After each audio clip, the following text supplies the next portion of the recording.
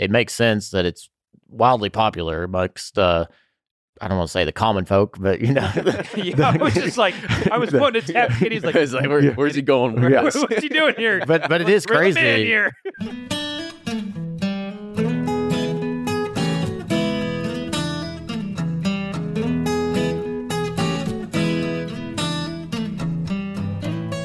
This is Bourbon Pursuit, the official podcast of bourbon, bringing to you the best in news, reviews, and interviews with people making the bourbon whiskey industry happen, and I'm one of your hosts, Kenny Coleman.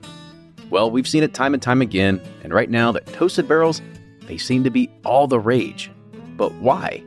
Do they taste better than our regular bourbon counterparts? Or has the consumer shifted their taste profile? Maybe they just want something different. Well, in this episode, the whole team, we sit down and we blind taste our way through 4 different samples, and we ponder on many questions in the toasted category. Where did it start? Do different mash bills affect the outcome? And where should the line be drawn on what we consider acceptable? We examine this and a whole lot more. Plus, we also pick our favorite during the blind tasting lineup. Well, enjoy this week's episode, and now here's Fred Minnick with Above the Char. I'm Fred Minnick, and this is Above the Char. This week's idea comes from Rob Bishop, Patreon member, who writes me on fredminnick.com. I always enjoy the Above the Char segment on Bourbon Pursuit, and I saw the email asking for topic suggestions. Thank you, Rob. People are enthralled with certain Dusty bottles. Why? Why is the bourbon in these bottles considered so special or so much better than what is on the market now? Is it just a connection to the old days? Is the juice inside really better? And if it is, why is it better? Well, Rob, I think there's a lot going on here when it comes to Dusty bottles. There's a nostalgia component. There is a touch to the history. Probably 90% of the collectors and drinkers could give 2 shits about the history. They really don't. I do genuinely think that the majority of the whiskey made prior to 1982 was made quite a bit better than today. Today's whiskey is great, don't get me wrong, but you're looking at, for the most part, the corn was different. The trees were often first growth or would be very old. There's a lot younger trees today used in the cooperage process. There's far more reliance on computers today. The truth is, you hear all these stories about mash bills and what have you, and everybody working at a distillery is looking at a computer screen. I mean, that's the truth. They're all looking at a computer screen, and while that leads to more product being put out, it's more efficient, blah, blah, blah. A bit of the romance is kind of gone. And like, I believe in the human element in a much bigger way. That's why Parker Beam was so special and Lincoln Henderson so special. While they had access to computers, they were the human element. They would go in and like see every process. And there's things that the computers cannot detect that the human eye or taste or smell can. There also is the fact that prior to 1962, the barrel entry proof changed. So prior to 1962, the barrel entry proof law was 110 proof.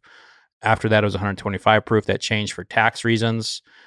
And a lot of those distilleries now are gone. So a lot of the Dusties that people hunt are from national distillers, the former Old Crow, former Old Taylor distilleries.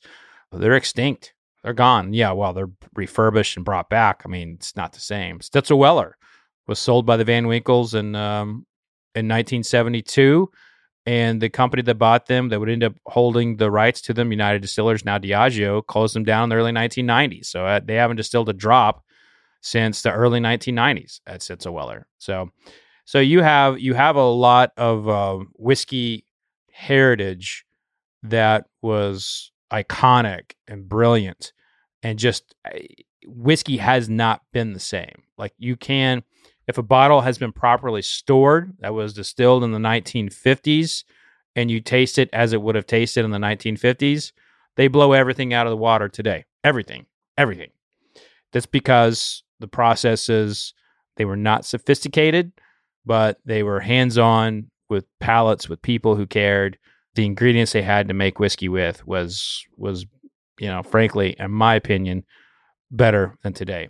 Today, you have an industry that is very much getting back to its roots, getting back to the human element a lot more. You're seeing a lot more tasters kind of come up the ranks, whether they're labeled master tasters or just part of a tasting panel. You're seeing a lot of old school Seagram's techniques being introduced into distillers around the world.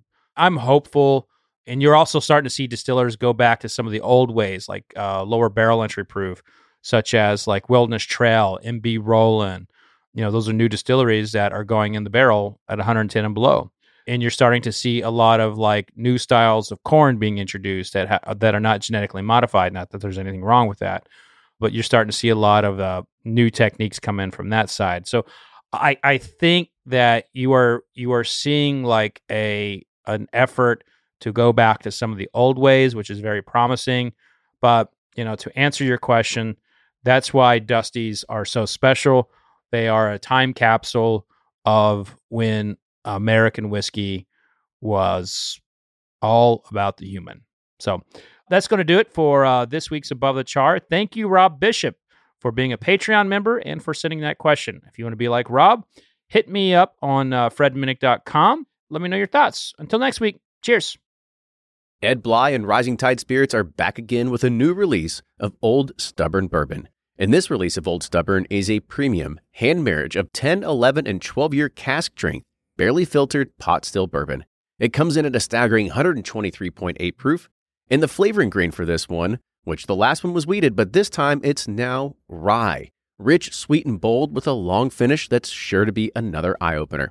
You can order online at Sealbox or thebourbonconcierge.com, and you can even purchase in person at Revival Vintage Spirits, and even now with very few select stores in Kentucky. You can get it now while you can, but be sure to do it because it's not going to last long. And they're off for another Get 270 2020 Unicorn Raffle. Your $20 ticket gives you not one, but two chances to win from our lineup of 20 Woodford Reserve treasures, including the grand prize, the rarest unicorn yet, the Woodford Reserve Kentucky Derby 150 Baccarat Edition. Only 150 bottles were made and is just like the one the Derby winning owner receives. Quit horsing around and get your $20 tickets now at give270.org. Charitable Gaming License ORG 0002703. From their bar to yours, Chad and Sarah of the popular YouTube channel It's Bourbon Night bring you their favorite at-home old-fashioned mix with the new Elemental Elixirs Golden Hour Syrup. It's a custom-made syrup with notes of bold black tea, warm spices, and orange zest. All you need is your favorite whiskey and ice. No bitters needed. One bottle makes 16 drinks, so that's only $1 a cocktail before you add your own whiskey. They can also be enjoyed in other cocktails or spirits, mocktails, coffee, tea, and anything you can think of. It's crafted locally in Lexington, Kentucky, and you can get your bottle now at whiskeyambitions.com.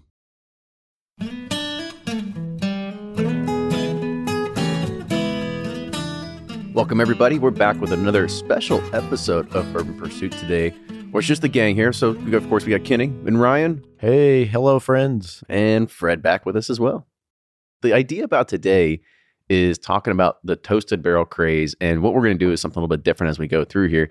This is something we don't do very often, which is kind of just, blind taste stuff and kind of pit stuff against each other. But a lot of people want to know more about the toasted side of things. And so we're going to do a blind toasted barrel taste off today. So we've got a few different samples in front of us, but before we get into the actual depth of talking about the toasted process, what it really gains, Ryan had a prediction earlier this year. We'll probably get into that a little bit. But before we kind of get you started, just let you know what we do have in front of us today, which is blinded, and we'll get to it a little bit later. But we have a Woodford Reserve Double Oaked, an Elijah Craig Toasted Barrel, a Michter's limited edition, of course, released Toasted Barrel, and the latest Wild Turkey 1, which was also a toasted barrel too.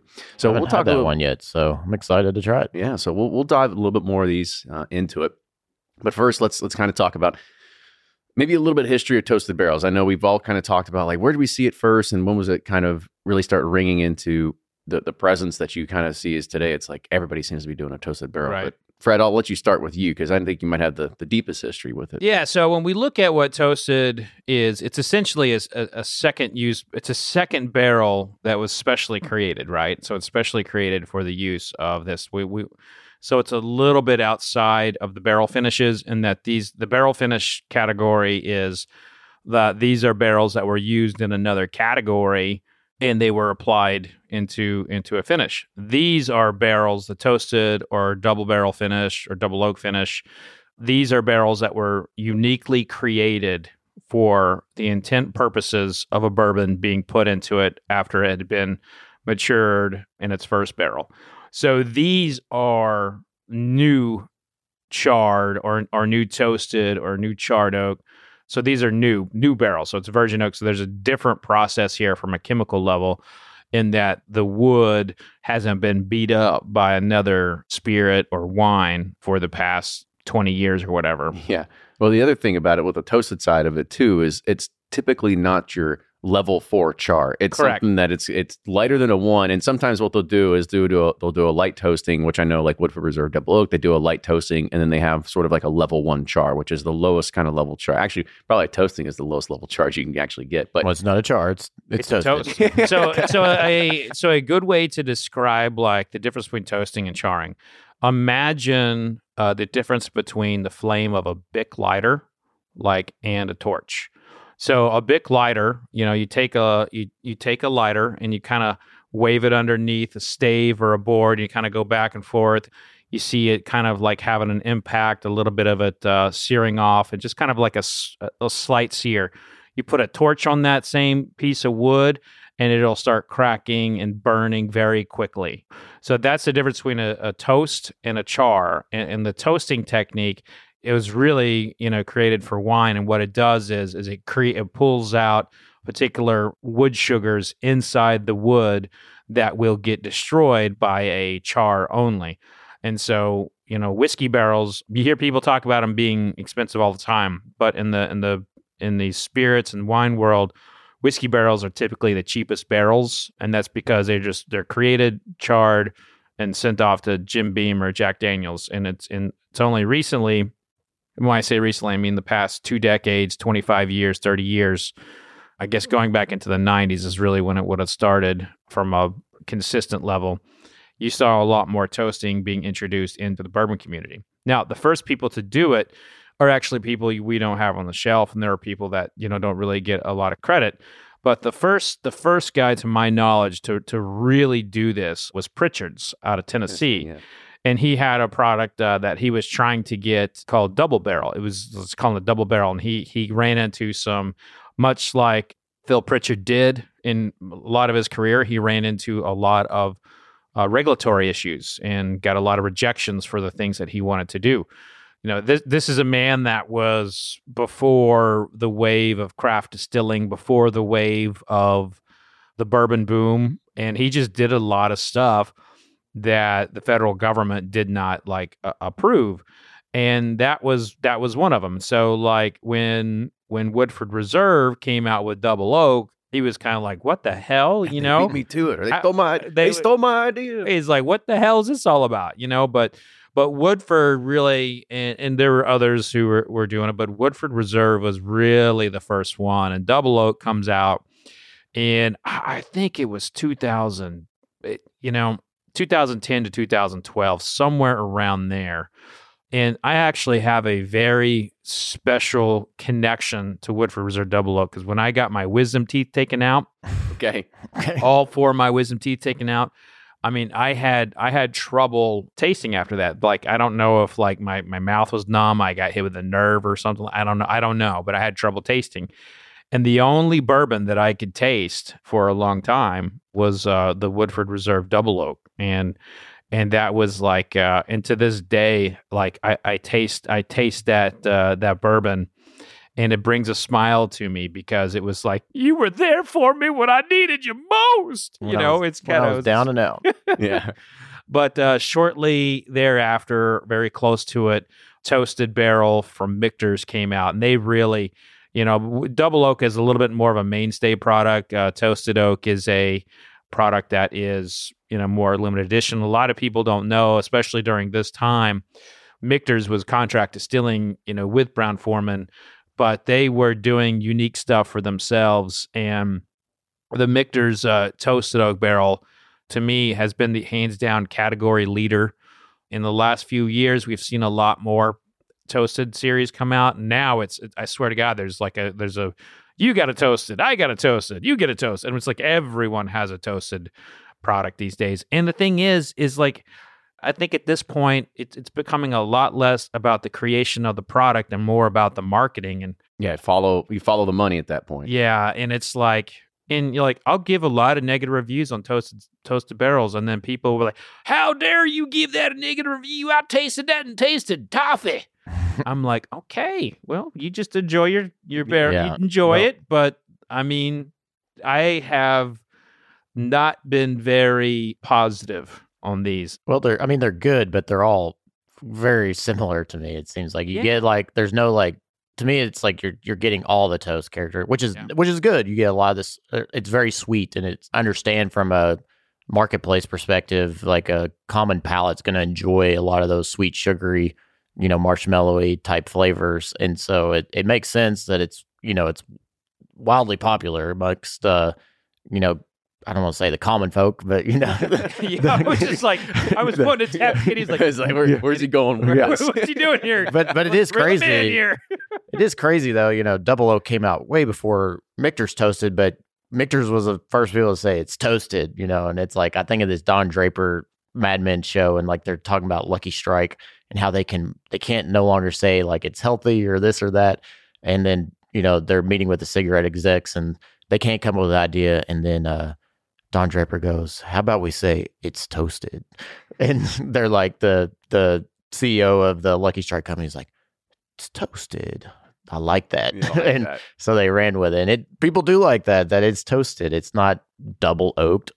Toasted just has a nice, like, I don't know, it brings back like Pop-Tarts and campfires and this and that. People like toasting. And the best marketing campaigns come from real origin. And like if you're a bourbon consumer and you've been in this for at least a couple of years, you know the toasting process. And if you are someone who craves the oak flavor, like Kenny does, like the sweet oak note that we kind of talk about all the time, Give me all your oak. you have Triple oak. you have a ready-made consumer for you. And I am the first person to admit I am not an oak chaser. Like I am very sensitive to oak. I'm very sensitive to bitterness, and when something is over oaked, I mean, it falls down to the wayside for me. I mean, people loved some of the older Parker's Heritage products. I think I scored them in the mid 70s, and like those are now like $800 to $2,000 on the secondary market. But I can't stand them. And Pappy Van Winkle, 23-year-old, people go batshit crazy for that. For the most part, that's over oaked. I prefer the 15-year-old of that. But so when you add an additional barrel to that, you are only amplifying the potential of it to be over oaked for me. So, my craving... You're playing with danger with Fred is what you're trying to say. But my craving for double oak and my love for it is like it has like this chocolate syrupy note to it. And it's like, and it doesn't... It's weird. I like that one. I did not like the Elijah Craig Toasted Barrel. Michter's... Here we go. It's blind. We'll really see. I know. I We'll can't find wait. out. We'll find I out can't where wait we till go. he picks Elijah Craig. If I do, I mean, that's why you taste blind, That's right? right. And I will say, though, that, I mean, like, I slept well. My palate's good. I've been preparing Same for this here. tasting.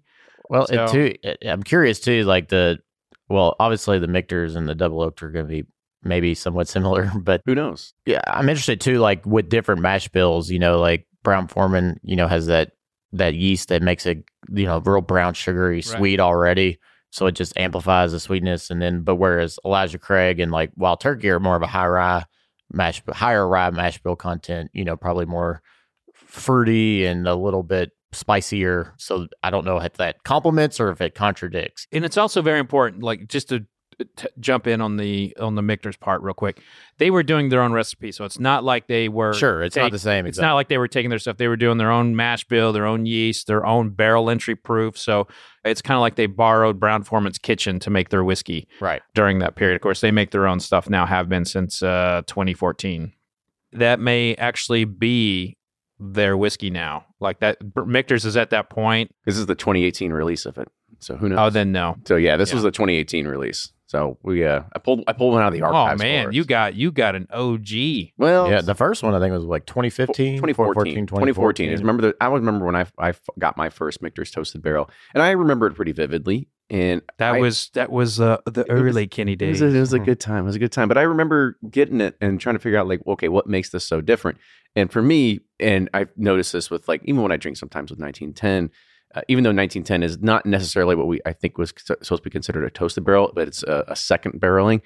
But when I remember tasting the 2014 release of Michter's Toasted, it was like overly cherry, that cordial cherry taste. And that kind of, I didn't say it turned me off, but it was just almost like too much where I felt like artificial. Now that people are starting to do it more, I'm starting to taste them and I'm like, okay, it's not just artificial cherry anymore. I'm getting some different things. I'm getting some maple. I'm getting a few different sort of characteristics into it as well. You know, we'll start kind of like nosing through and kind of going through these. I think we've been nosing it all. Yeah. Honestly, I really like the nose on one. It has like almost like a maple characteristic to it.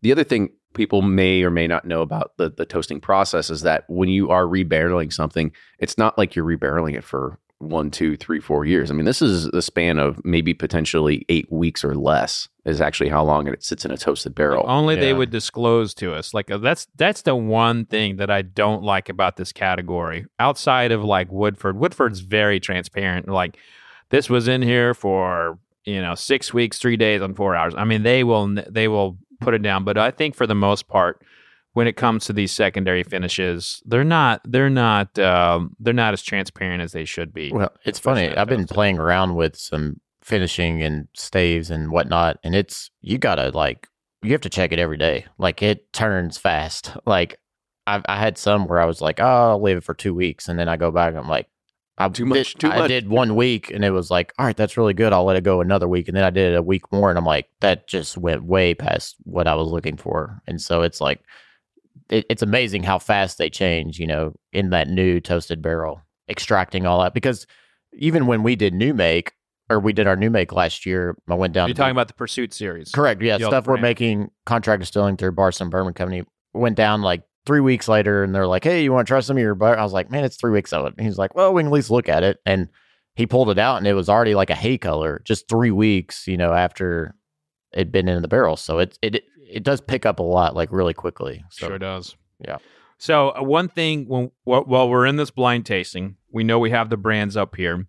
I'd advise you or encourage you to not focus on what it is and just break down the whiskey. I know we've talked about this before, but for those listening, if you are in a blind tasting and you're spending all your time trying to figure out, is this the product? And then you put all your energy into that. You're not focusing on the glass and whether or not glass A is better than glass B. Instead of just trying to pick it out and say, all right, I can try to match these things. Yeah, that's ego versus like actual tasting. And I will tell you, like glass one, this is a beautiful thing that a barrel finish can do that does not typically happen in an American whiskey. We use a lot of rose water in my home for making like cookies. And this has like a rose water note in it that you don't get in a bourbon unless you have like a secret sauce secondary barrel, Yeah, it does have like those floral notes in there, but it also has like a little bit of black raspberry, like Grater's ice cream, the black raspberry chocolate kind of. This is glass one is just like, if this is what we're drinking all day together, then boy, it's going to be a good day. I did try to get us to go outside and smoke cigars. I did try for that.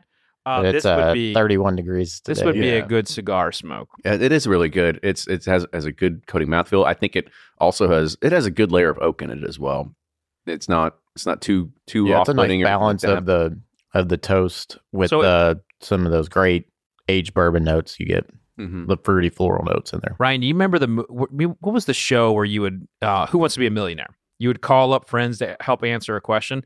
If there's ever a show where Who Wants to Be a Taster and you have to call in someone to like taste something, like to define the amount of oak in it, I'm calling Kenny. Oh yeah. You know what I mean? Just that amount of oak. That's all I'm good for though. You better have a different Rolodex of somebody you can call just in case there's a better question that comes out of it. There's 23.8 vanillin in that. Yeah. This is actually He's going to start reading a ISC, report, barrel report from when it's like, according to the research, this is at least 48-month old season staves, and this is south-facing appellation Quercus alba. The oakreport.com. It's crazy on nose 2. I don't get, maybe because nose 1 has a lot of those toasted characters, a lot of fruity. This is more just smells like a younger bourbon to me. Like it doesn't have like over. I smell a little more of the grains. I don't smell. Yeah, I actually thought 1 and 4 had probably the closest in the smell. Right, me too. I don't know. We don't know. They're all blind, but 1 and 4 definitely had the closest when it came to the smell and the scent. The other thing I want to kind of bring out of this is the marketing aspect that we think about toasted. So we had mentioned before that really Woodford Double Oaked was the first one to kind of come with it, saying we're going to do a lightly toasted barrel with a char 1, and they called it Double Oak. They didn't really make it a mainstay, or they're not really trying to push it as, hey, here's our limited edition toast. This is just an everyday product offering.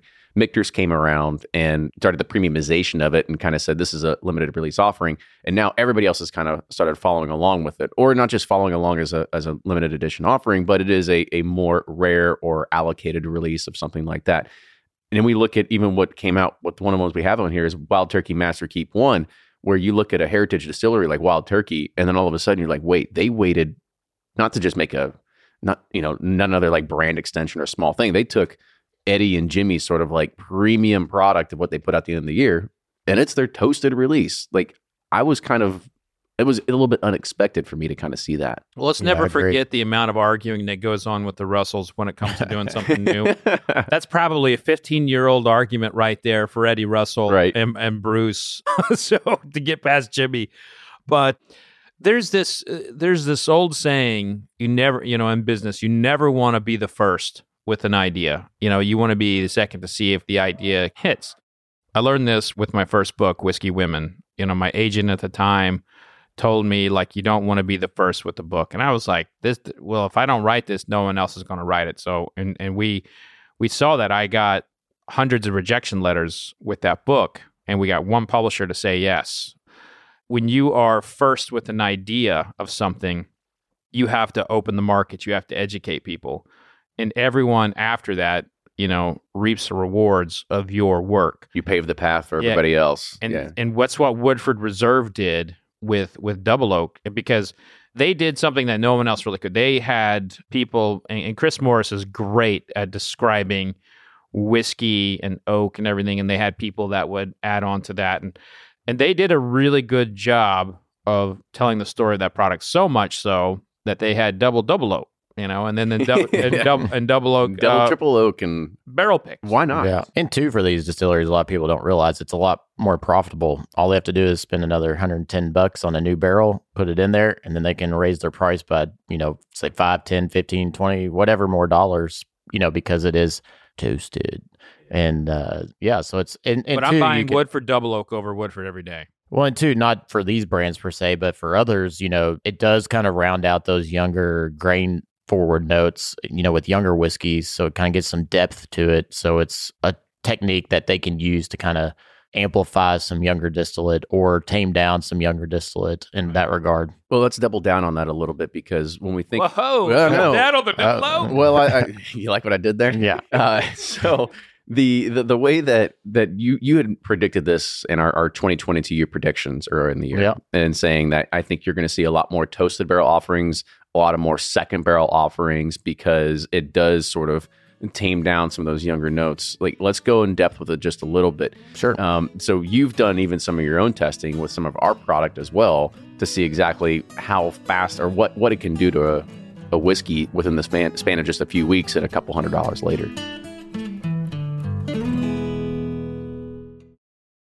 If you're anything like me, then you can't get enough about bourbon. And that's why I'm a subscriber to Bourbon Plus magazine.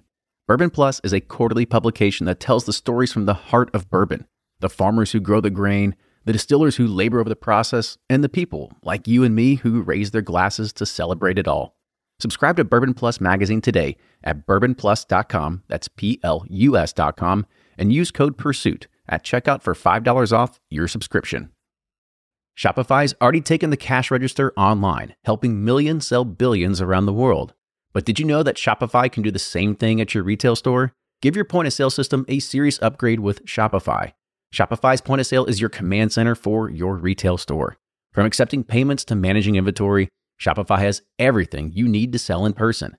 And with Shopify, you get a powerhouse selling partner that effortlessly unites your in-person and online sales into one source of truth. Track every sale across your business in one place and know exactly what's in stock. Connect with customers in-line and online. Shopify helps you drive store traffic with plug-and-play tools built for marketing campaigns, from TikTok to Instagram and beyond. And get hardware that fits your business. Take payments by smartphone. Transform your tablet into a point-of-sale system or use Shopify's point-of-sale Go mobile device for a battle-tested solution. Plus, Shopify's award-winning 24/7 help is there to support your success every step of the way. Do retail right with Shopify. Sign up for a $1 per month trial period at shopify.com/bourbon, all lowercase, and go to shopify.com/bourbon to take your retail business to the next level today. Shopify.com/bourbon.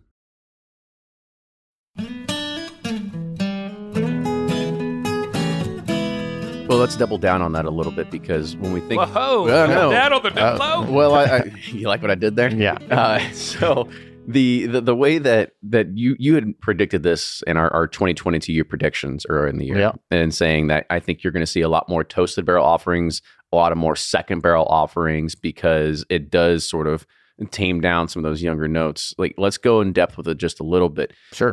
So you've done even some of your own testing with some of our product as well, to see exactly how fast or what it can do to a whiskey within the span of just a few weeks and a couple $100 later. Yeah, and the reason, first I'll tackle why I think that's the case, because there's so much new whiskey being made in the past 3 to 4 years, and so there's going to be a ton of product available. People are ready to bottle, but you taste it at 3 to 4, and you're like, gosh, it really needs to wait probably two more years. But if I can throw it in another secondary or throw a finishing stave or this or that, I can really kind of give some of those 6-year-old characteristics with my 4-year distillate.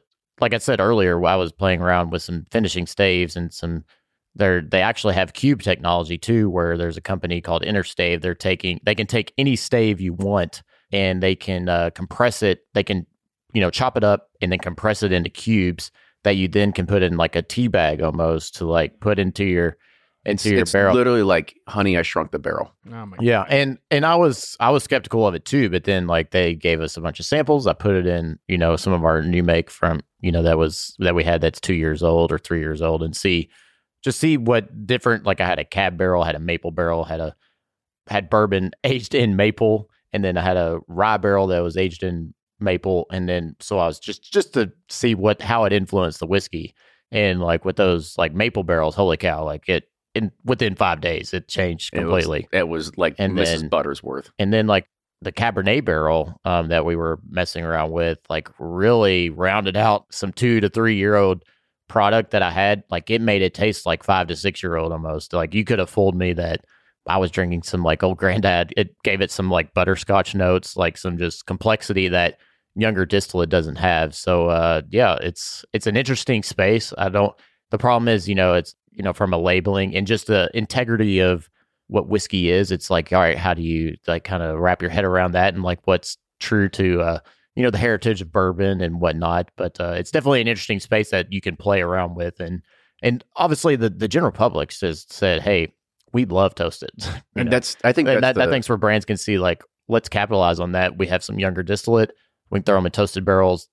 They're going to love it. And see, I think that's either it's the cautionary tale that most bourbon lovers have to start figuring out now, is like, you say you want toasted, everybody loves toasted, everybody comes out with toasted stuff. We see it from the supplier side. You see the benefit of saying, well, we can take a much younger product, we can rebarrel it for a few weeks, and all of a sudden, and all it does is add $100 per barrel. That's a dime per bottle, then, usually when you're thinking about it when it comes out of the even barrel. If I keep my MSRP the same, you're not adding much to the cost. It makes the product more enjoyable on the palate and more appealing to a consumer versus that just standard 4-year-old bourbon recipe. Yeah. So Fred, I'll ask you with this, because Ryan he's basically, he's putting his bet on that we're going to see more toasted offerings in the future, and we've seen this trend continue. And we don't have every toasted offering up here. There's some that are coming from a bunch of different offerings. Maker's Mark is technically some sort of like toasted, staved finish things in their 46 category. You've got Nulu that has their own. I mean, there's a bunch of people, like everybody's throwing down in the toasted category. I mean, do you see this as something that is going to be a long-term mainstay thing for the category? No, this is for forever. Once you're in, you're not getting back out. Yeah, well, the thing is like it has developed a real consumer base. And what I love about it, and while I may not agree with all the whiskeys and the opinions with this, and those who follow me will know, like, if you want my opinion on toasted, just come in with just knowing I'm probably not going to like it. I'm not going to like it as much as you, most likely. Well, I do think toasted's for a beginner's palate. And no offense to anyone. Like, it's I'm offended. Yeah, well, I mean, at least he didn't say commoner this time. Yeah, common folk, those commoners. But no, it's very sweet. Those only get C+ averages. Yeah, I think this. So right around the time you all were getting into whiskey, flavored whiskey was, all these brands were pushing flavored whiskey. I was telling every one of them at the time, I was like, you're just trying to take advantage of the shot market at college. And I was like, and I said, one brand is going to come out as the winner. And the rest of you all are going to hurt your brands, because people are going to have a memory, a connection of Evan Williams honey to Evan Williams or whatever. But like, it's like, same with Wild Turkey. They did a bunch of it was like a lot of people like those, and if they were done as like in liqueur style, I was like, why is it so hard to create a new brand and just call it like something else, and then on the back say it's like distilled at Wild Turkey, whatever. I don't understand why they could never make brand differentiation. Well, they want to drag the name. I mean, that's the thing is if here to go, Fred. Let's put it in perspective here. I don't want to go too far on the flavored whiskey side. All I was going to say is what they are doing here is what they should have done with the flavored whiskey side. Is right. That they're not trying to capture. They're trying to capture beginners in a premium way about the quality of the whiskey. I don't like all of them. I appreciate and I love this category. I love the category of toasted, because what it's doing is it's encouraging people to taste. It's encouraging people to dive into the process and learn about it. What this is essentially is malolactic fermentation in wine. It's teaching people about a process of the creation of this whiskey. Everybody who's in wine wants to learn about all the fermentation techniques, because that's one of the fundamental pieces of that final step that you're tasting in a bottle. And so that's what's happening here with toasted. I love it. I think it's here to stay. When you see Jack Daniels do a toasted, that's when you know everything's over. Well, and two, you think about like before people make the transition to drinking with water or neat or whatever. Most of them are drinking it like with an old fashioned. What's in there? A lot of sweetness, sugar components. They're drinking with Coke. There's a lot of syrupy sweetness in there. Or ginger ale, sugar sweet, and so you're getting a lot of these sugar sweet, components on the palate, and it's not. Where if you just leave that out, it's kind of like a palate shock. So it's a nice, like, kind of ease into like, okay, I can handle this, and then you kind of get used to it. You're like, well, what's more? Where can I go next with this? So it's like Fred said, it's definitely a better gateway than flavored whiskey, because I don't know if flavored whiskey's flavored whiskey. Don't get me wrong. I still do fireballs every now and then. It's at least you're not sacrificing a bourbon. It's better than vodka. Well, right? Fireball's made with Canadian whiskey. That's right. So we're still in the brown category. So I want to kind of talk about a little bit more of the tasting notes as we're going through here. I pulled back on two a little bit. I thought the finish was a little rough. I thought the nose was okay, but I just didn't like the taste. The taste was kind of grainy. It's also coming after one, which was pretty good. But I've drank them side by side with like 2 and 3, and it's just they got like kind of bitter black tea kind of finish on it that I'm not really liking on it. I agree. Let's let the man who gets paid to do this. Let's let him know. So I mean, who's number 2? 2 is hot. Who's number 2? Who's number 2 work for? Yeah. In a word, 2 is hot. Like, so it's not balanced. Yeah, it's not balanced at all. It's not balanced, and like the alcohol is really, really forward. So, and I don't think that's the situation of the oak. It's not balanced. I don't get too. I mean, you get some oak, but not like that much. It's more. I don't know. It's It I does get more grainy kind of flavor. Yeah, I was about to say. for me. I was going to say that the toastiness characteristic isn't as pronounced. You maybe. get some oak on the finish, but it's like a bitter, like tannicky oak that I do not like. I didn't You know mind, what I like, get on the I thought finish? the nose was good, but it was just the taste as well just wasn't all the way there. What I get on the finish, and this is a common like call out note for me, and I get like a cigarette ash, and that's like from like the oaky. It's like I don't hate this one, but it's definitely last. Two's definitely last for me. Yeah, it's very good. I would still drink it. It's not bad by any means, but compared to the other three, it's lacking in a lot of things that they bring. And let's also be clear that the only time you take cigarette ash is because all of a sudden you picked up the wrong cup at the fraternity house party, and all of a sudden that's how you know what cigarette ash tastes like. I just threw up in my mouth. That's I know gross. what you're talking about. Yeah, I've never done We did that. weird shit in the army, man. That was a challenge. 3, I actually do enjoy. I think the nose isn't overly Right. Had the characteristics of a toasted barrel, but I thought the taste in general, I thought it tasted just like a really, it was way more balanced than 2. It just had a little bit more the characteristics kind of show up front. It's maybe a little bit lighter when it comes to the finish, but I kind of enjoyed 3. Yeah, 3. The nose is very faint. I wasn't getting a lot out of it, but it has a nice progression of. There's a little bit of sweetness up front, but it's more. I mean, I know it's not overpowering, but there's a nice like spiciness to it, that like peppery spice that I'm getting that's building. It's not like overpowering, but it's nice. I like it. Yeah, 3's kind of like. I mean, if we were doing this and this was just kind of thrown into a flight, it would just be like, yeah, it's good. It's fine. Yeah, it's Bob's Boring Bourbon. It doesn't You're going to say stand Bob's out. Boring Bourbon. You're going to say it about one of these brands. And I know. We put a lot of effort into doing this. Well, They all put a lot of effort into everything, and we get Yeah. negative reviews all the time on things that we do that we put a lot of effort oh yeah, into. go rummage through the comments. I mean, the pit of I can't- humanity. I've gotten 1-star reviews on books that where I didn't know anything I was talking about according to the reviewer, and I'm like, okay, cool.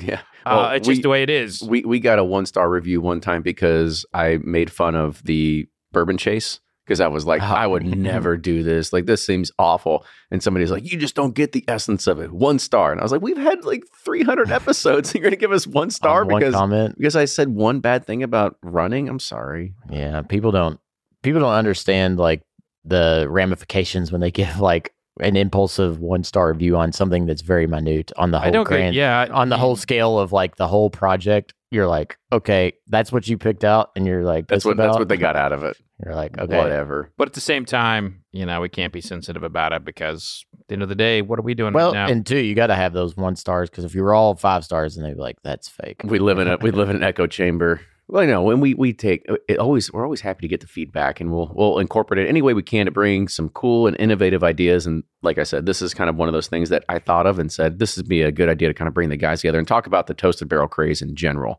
And lastly, before we talk about number 4, I kind of want to get into, again, sort of the brand side of things over here.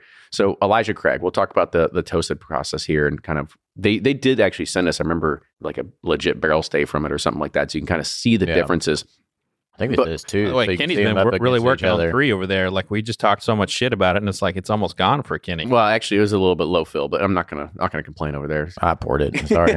You want some more? No, it's all good. But when I think about what Elijah Craig did, this is one of those particular tales that it's probably more of the market chaser kind of thing. It's like, we see where the market's going. We have the capability to be able to do it, and let's go ahead and do it. And it works. Don't get me wrong, it works, because I have seen the pictures in the different clubs around Louisville, and people will say, hey, there's a case stack here at Kroger, and in 30 seconds it's posted and it's drained. So it does work from a whiskey geek perspective, but people are actually going out trying to find it, and they categorize it in sort of this, I don't want to say unicorn category, but as something that's a little bit harder to get. Yeah. Yeah, I mean, Heaven Hill gets, I think, wrongly accused of being a follower in the space a lot. By follower, I mean like in American whiskey. They're like, something will come out, and Heaven Hill will come out a year later, 2 years later, or something very similar. And they got kind of accused of that with Elijah Craig, and I think that's unfair, because they've done a lot of innovative things with their Parker's Heritage. Oh, for sure. Well, and they do a ton that you never see. Like, Yeah. they have experiments going on all the time. That And I think when it comes to that sort of thing, Heaven Hill gets beat up a little bit. But I think what we're one thing that we're not really talking about here is barrel entry proof. Heaven Hill is 125. Michter's is 103. The Wild Turkey is probably, when this was done, it was probably 114. I think it's 114. How old was this one again? So that Which one? The Wild Turkey. How old is? The Toasted Oak Finish and Master Key. Well, I don't remember they have everything. there. I just can tell you it's 101 proof. Batch number 1 from Rick House 6. That's all I got. And it's not age-dated? I probably could have gotten the press release out, but that's all I can get for the moment. If memory serves, Woodford is 120. It might be 125. But when Heaven Hill, Well, and two with Woodford, you got those heat-cycled warehouses. That's right. Oh, there you So go. Yeah. gained Double a up couple on the years age. on those. That's right. And so we have a lot of unique characteristics about that. One thing that I have found about Heaven Hill products is that after 12 years old, my palate is very sensitive to their stuff being like over oaked. Like everybody loves Elijah Craig 18-year-old. I've only had like 1 or 2 releases that I really liked. Kenny, that's in Kenny's wheelhouse. I I'm really with like you. it, but you got to understand that Elijah Craig 18 is a single barrel offering. Yeah, so that's true. You're going to have a lot of hit and misses. Right. And thankfully, I've had probably more hits than misses, but I certainly have had misses with it. Yeah, I agree with you, Fred. I think Heaven Hill's distillates really shines at 8 to 12. And Perfect. I mean, so many Elijah Craig barrel proofs that are just that. There may be one out of the 50 batches they've released that I didn't like. And then so many of those Willet, like great bottles that were 8 to like 13, 12 years. I had some that were 8 or 9 years that were just pure like toffee, peanut butter bombs. Yeah. Like, I mean, that's the sweet spot for me for the Heaven Hill distillate. But any younger than that, oh boy. And then any over than that, it gets too oaky for me as well. So my point to that is, from a creation perspective, like you and I both have Heaven Hill on a clock after like 8 years old, Right. For the over, unless it's on the first floor, just chilling, Exactly. nothing. But yeah, typically. So if they're taking regular Elijah Craig, which is 8-9 years old, and then putting in a toasted barrel, I could see why I would not be as excited about it. Whereas the other ones, are probably put in those barrels at the right time. Heaven Hill is no doubt that's a new product, and they're not having any problem selling it, and it's done just fine on the award circuit. I think that from a marketing perspective, as people learn more and more, they're going to want to know more about the whiskey that goes into the toasted barrel. And so, like, I think there will be a renaissance of information, if you will. Yeah, and it's not a call out transparency thing. It's just like they want to find out what they like at what age, and that's one of the things that I love about all of this is that what Toasted has done is it has gotten newbies to like really dig deep into the category. Well, and two, it's elevated like just like brands' awareness of like what, I mean, they understood it. Don't get me wrong, like what the oak does to a wood, but now with ISC and their research and development program, they have analytics on every type of toast or this or char, this, that. And so these brands can, be able to play with their distillate and see what the perfect amount of toast is, what the perfect amount of char, to where it really balances out and like accentuates their distillate versus just like, nope, we're going to do a 3 or 4 char and we'll see you in 8 years. They can really fine tune it now. And it's an exciting part about, I think that's what's Toasted's done to the category. We're like, okay, we can really manipulate this distillate at a much younger age and make it, more available. So let's use that data and all that to really amplify our distillate to make it the best product in whiskey it can be. Sure. And there's so much more opportunity as well. I mean, Elijah Craig is the typical 94 proof, and then they came out with barrel proof. So they came out with toasted barrel at 94 proof. What do you think's the next thing they're going to do? Toasted barrel proof. There you go. So I think it's a natural progression of how you can continually, I wouldn't say innovate in the category, but how you can keep your customer base continually interested, because we just thought of that in 10 seconds. I'm sure they Right. thought of it 10 years ago. Sure. And so you have an opportunity to be able to say, kind of like slow roll this thing out. You have the way to continually kind of stay in the press and kind of keep people very interested in it as well. But it's still a pretty good product today. But I guess we'll find out here when we start revealing what we have. Personally, I went with 1 and 3 as my favorites. I thought 1 definitely had more of a toasted characteristic. 3 was a little bit less, a little more fruity on the nose and the palate. Had probably a little bit more bourbon shine through rather than too much of a toasting process kind of show through. But then again, it was like if you want a toasted barrel, like maybe you want more of that. And it was a little bit more viscous, a little more kind of that stuff going on with 1. So if I had to choose between the 2, I might go to 3 only because it is a little bit more of a regular profile. But I really did like 1 only because it brought an amplified toastiness profile. And that's what you want. You want to try something different. Then I'd lean towards 1.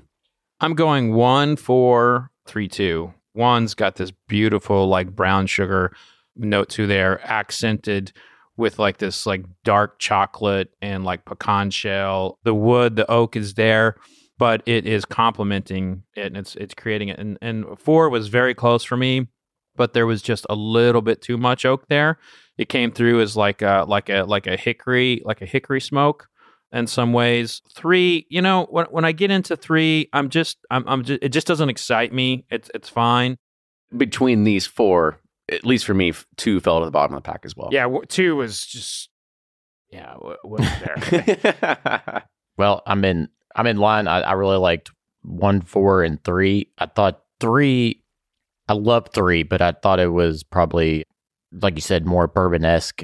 There wasn't as much of a toasted influence. So if I'm going for a toasted product, I kind of want to try that. Yeah, you want that elevated. And 3 is very good. Like I would drink this every day. It's got great. Yeah, 3's great. Great spice to it. There's some grapefruit notes. Great. It's just a great overall distillate. 4, on the finish, it kind of gets in that bitter likeness to me that I just don't like. 1 is like a perfect balance where you're getting a lot of toast, but there's still like a lot of fruitiness. You know, again, some raspberries. I get that dark chocolate pecan that Fred's talking about.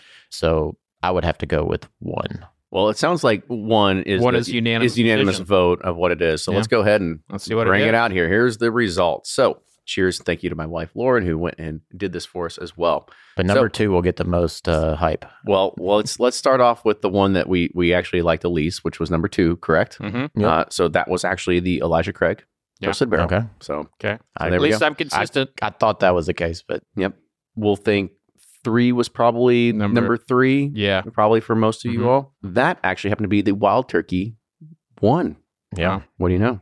And then we said number 4 came in second, correct? Yeah. Well, let's go ahead. Well, might as well just say our grand champion, right? Because by reason of decisioning, by decisioning, what came number 1 was number 1. That happened to be the Woodford Double Oaked. Hey, there you go. I would have guessed that too. Brings it's the really dentist days from Fred. Yeah, and this, by the way, this is a neck pour from a barrel pick of yours. Actually, it's not. It was actually kind of a blend of 2 because I had a double oak and we finished up. We almost had like the entire thing full, and I was like, all right, well, I don't have enough to make sure that we know the difference in the fill height and the levels. So we grabbed a little bit of that and sort of blend them together. But it's still a double oaked at the end of the day, and it's probably going to fit the profile that what you're going to have from really nice too. Yeah. I mean, this is like, you know, when I do my VIP tastings, I add this into my tasting. It's the one that I like to use to like talk about like what the oak barrel does and add compliment it.